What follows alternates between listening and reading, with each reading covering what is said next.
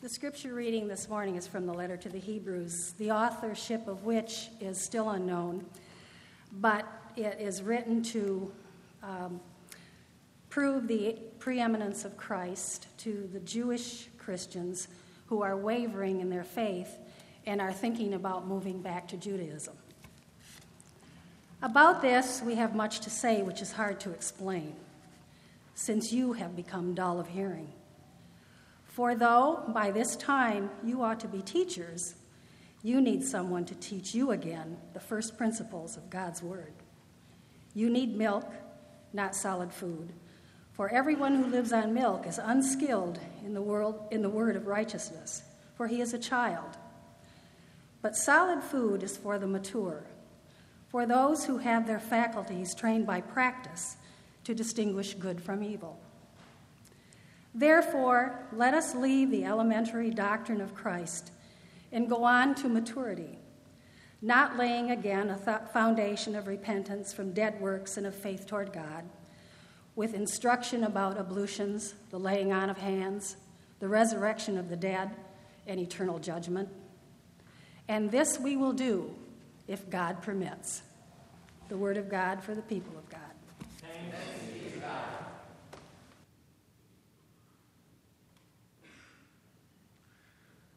Thank you, Carol. So back in October, the people of Auckland, New Zealand, woke up to a surprise. One day they woke up and they looked out the window and they saw that their city had been invaded by an army of black and yellow bicycles. Everywhere they looked around town, there were these bicycles, hundreds and hundreds and hundreds of bicycles. There were bicycles standing up in bike racks, and there were bicycles hanging out at street corners, and there were bicycles leaning on trees and on buildings. And people in the city wondered, where did all of these bicycles come from? What is going on in our city?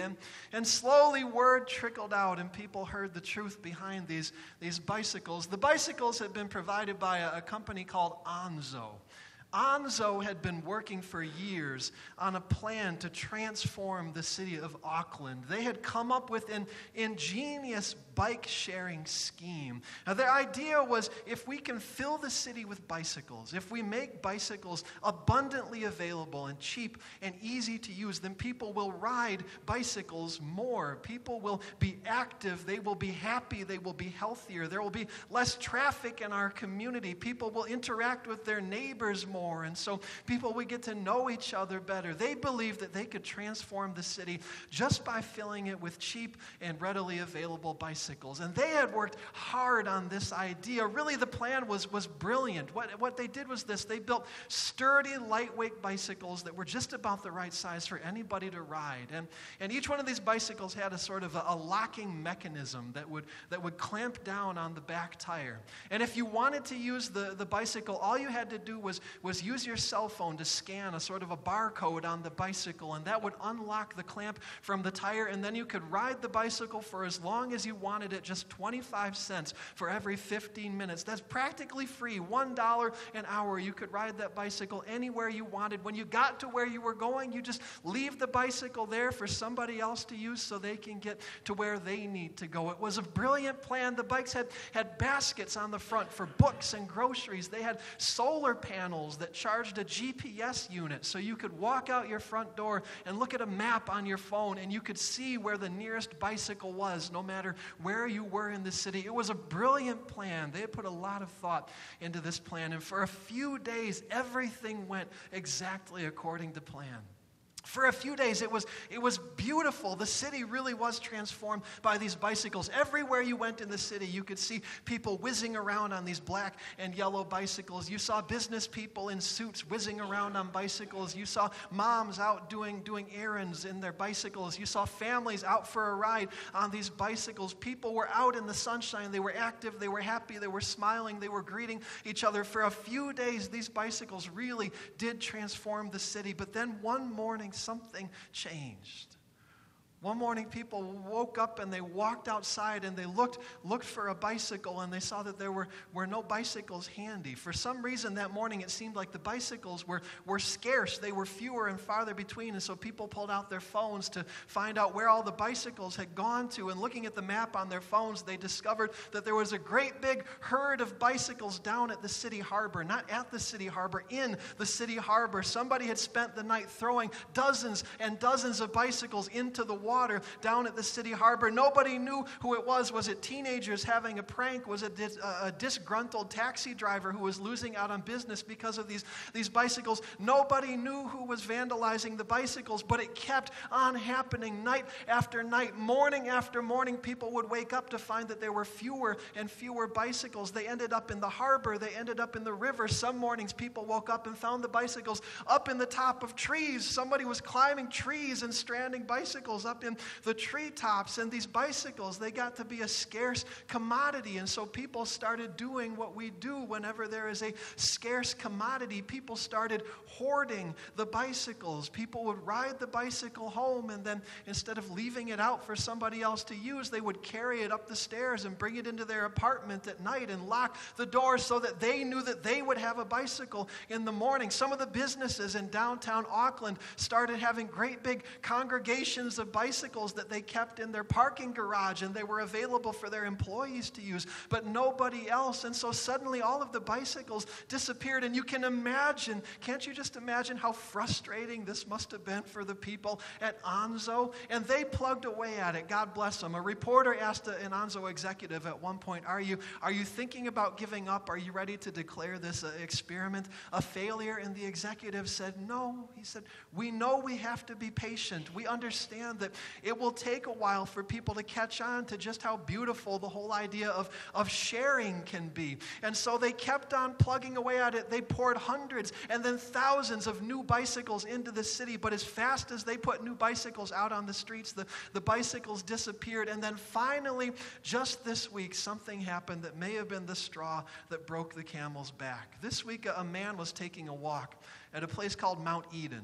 Now, Mount Eden is a dormant volcano near the city of Auckland. It's the highest point for miles and miles around, and it's popular with hikers and with walkers. You can go up to the top of this volcano and you can look out over the city, or you can look down into the majestic crater of this sleeping volcano, and that's what this walker did. This week, a man was taking a walk up on the rim, and he looked down into the crater, and what do you think he saw down there in the very center of the bowl? What do you think he saw at the very bottom of the crater of this sleeping volcano? He saw a black and yellow Anzo bicycle. He said it was wet out there. It was slippery. Somebody had to work awfully hard to get that bicycle down in the bottom of the volcano and then get back out again. He went back to the city and told people what he saw. Word got around the city about this bicycle in the volcano, and then word began to spread through the news media all around the world about the bicycle in the volcano. And as I read this story this week, I wondered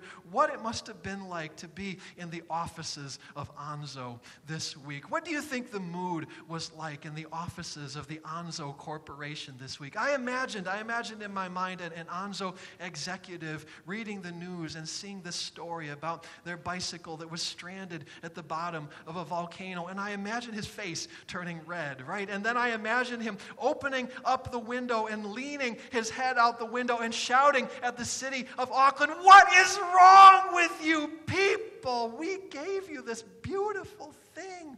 We had this brilliant idea that had the potential to transform our city, that had the potential to change your lives, and you are ruining it. You are wasting it. You are letting this opportunity slip through your fingers." I imagine that there was frustration and hurt and disappointed at Anzo headquarters this week. And that frustration and hurt and disappointed that must have been floating around the offices of Anzo this week, that is the same frustration and hurt and disappointment that we hear in this morning's scripture reading. In today's reading, we have a passage from the letter to the Hebrews. As Carol said, nobody knows who wrote the letter to the Hebrews. Some people think maybe it was the Apostle Paul. Other people say maybe it was a leader in the church, a woman named Priscilla. We don't know exactly who wrote the letter to the Hebrews. What we do know is this letter, this book of the New Testament was written by a preacher who had had enough. It was written by a preacher who was disgruntled and disappointed and hurt and frustrated at what she saw happening in the church. This letter was written by a pastor who believed that the church was moving in a backwards direction, not forward towards God. This preacher had been a part of the church since the very beginning of the church. This preacher was somebody who had seen in that brief shining moment just after the day of Pentecost what a beautiful and powerful thing the Christian faith can be when people actually try to live it together. The book of Acts tells us what those early days of the church were like. The book of Acts tells us after Jesus was raised from the dead, after God poured out the Holy Spirit on the followers of Jesus, the followers of Jesus began to live together in a way that was unlike anything the world had ever seen. They started gathering together each day and they worshiped with passion. They worshiped with intensity. They worshiped in the Spirit, and they decided that they were going to share all things in common together. People let go of their worldly possessions. They said, what belongs to me now belongs to you, because everything really belongs to God. And so people didn't hold anything back for themselves. And because they shared everything, there was no want. There was no need in the church. The widows were fed. The orphans were cared for. Nobody went hungry in the church. It was a beautiful, powerful moment when everyone was growing in their faith and the church was growing in numbers week after week after week. But then one morning, something happened. One Sunday morning, some new people showed up. And these new people, they liked the stories about Jesus, and they liked the music and the singing and the organ and the stained glass windows, but they weren't too sure about this sharing thing. And so when the offering plates got passed around that Sunday morning, as they were coming through the pews, these people just passed them on and said, no, thank you, we're just here for the show.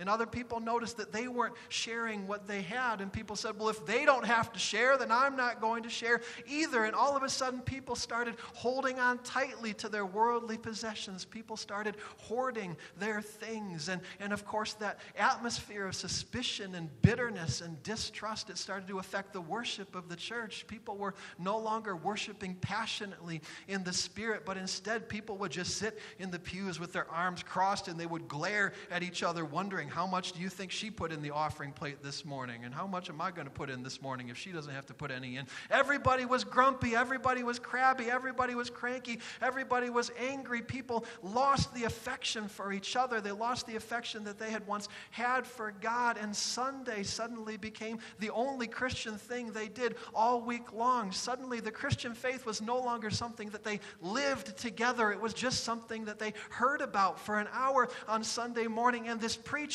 watched it happen. This preacher watched people walking backwards away from God. She saw the church beginning to fall apart, and finally one day, out of frustration and hurt, she sat down and wrote an open letter to the people of the church. And essentially what this letter of Hebrews is this preacher opening the window and sticking her head out and saying, what is wrong with you?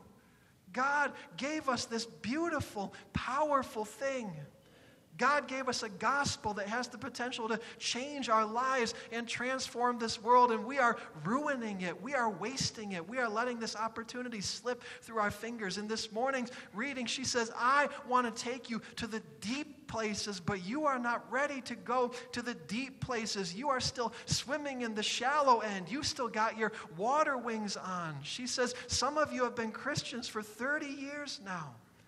And you haven't learned anything new about Jesus in 29 years. Some of you have been believers for 30 years, and your hearts are still as tough and as hard as they were 3 decades ago. You're not growing at all. She says, I want to give you solid food, but you're still drinking milk out of a bottle. I want to give you the filet mignon that God has prepared for you, but you are still ordering off of the Kiddie menu. Can you hear the frustration and the hurt and disappointment in her voice? I heard that same frustration and hurt and disappointment in the voice of another preacher this week. Earlier this week, I was talking to a pastor from one of the other churches here in Flint. And he was telling me about the sermon that he preached in his church last Sunday. He said, I got up on Sunday and I was trying to help the people of my congregation understand that Jesus came to teach us a way of living that is unlike anything that you will experience anywhere else in this world.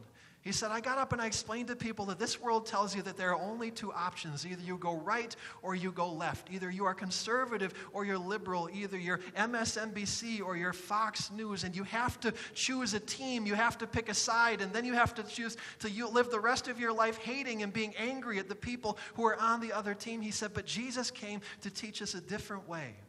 Jesus came to teach us a more gentle and a more peaceable way. Jesus came to teach us a way that involves loving even the people who would make themselves our enemies. And he said, if you want to walk in that peaceable, gentle way of Jesus, he said, it's easy to take the first step. Here's how you do it.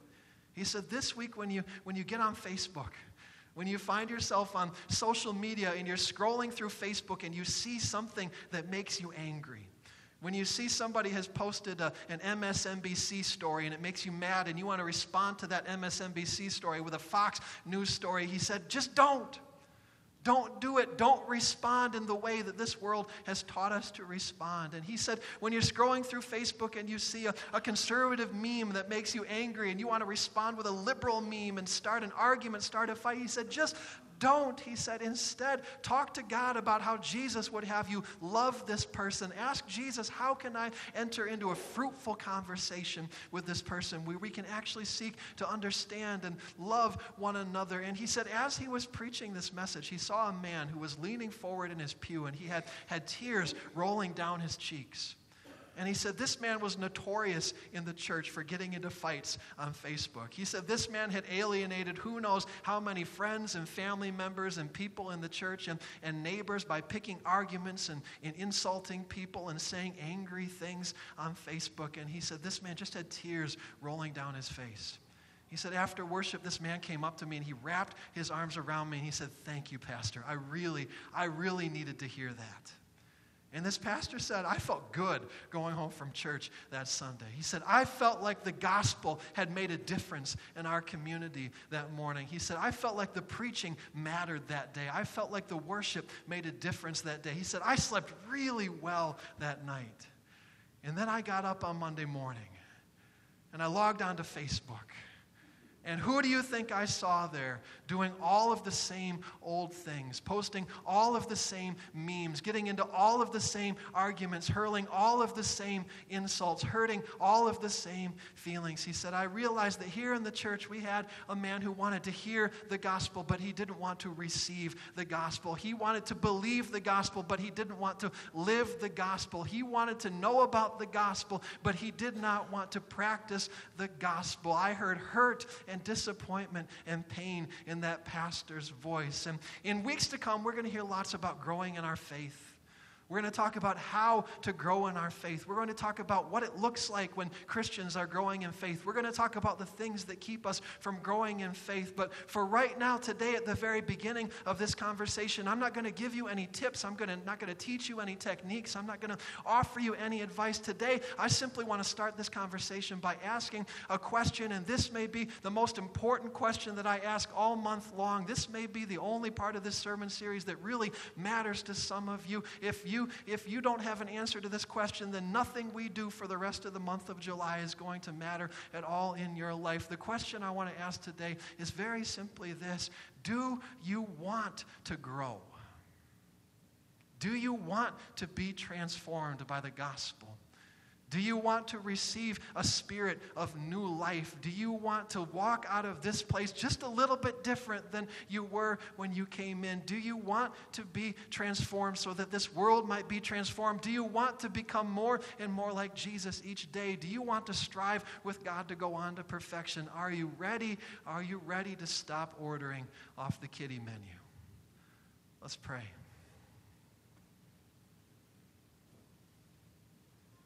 God, we give you thanks for the preacher who wrote this letter.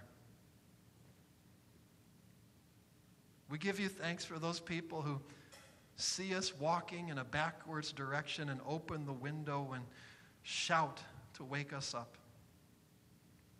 God, we pray that you would wake us up this morning.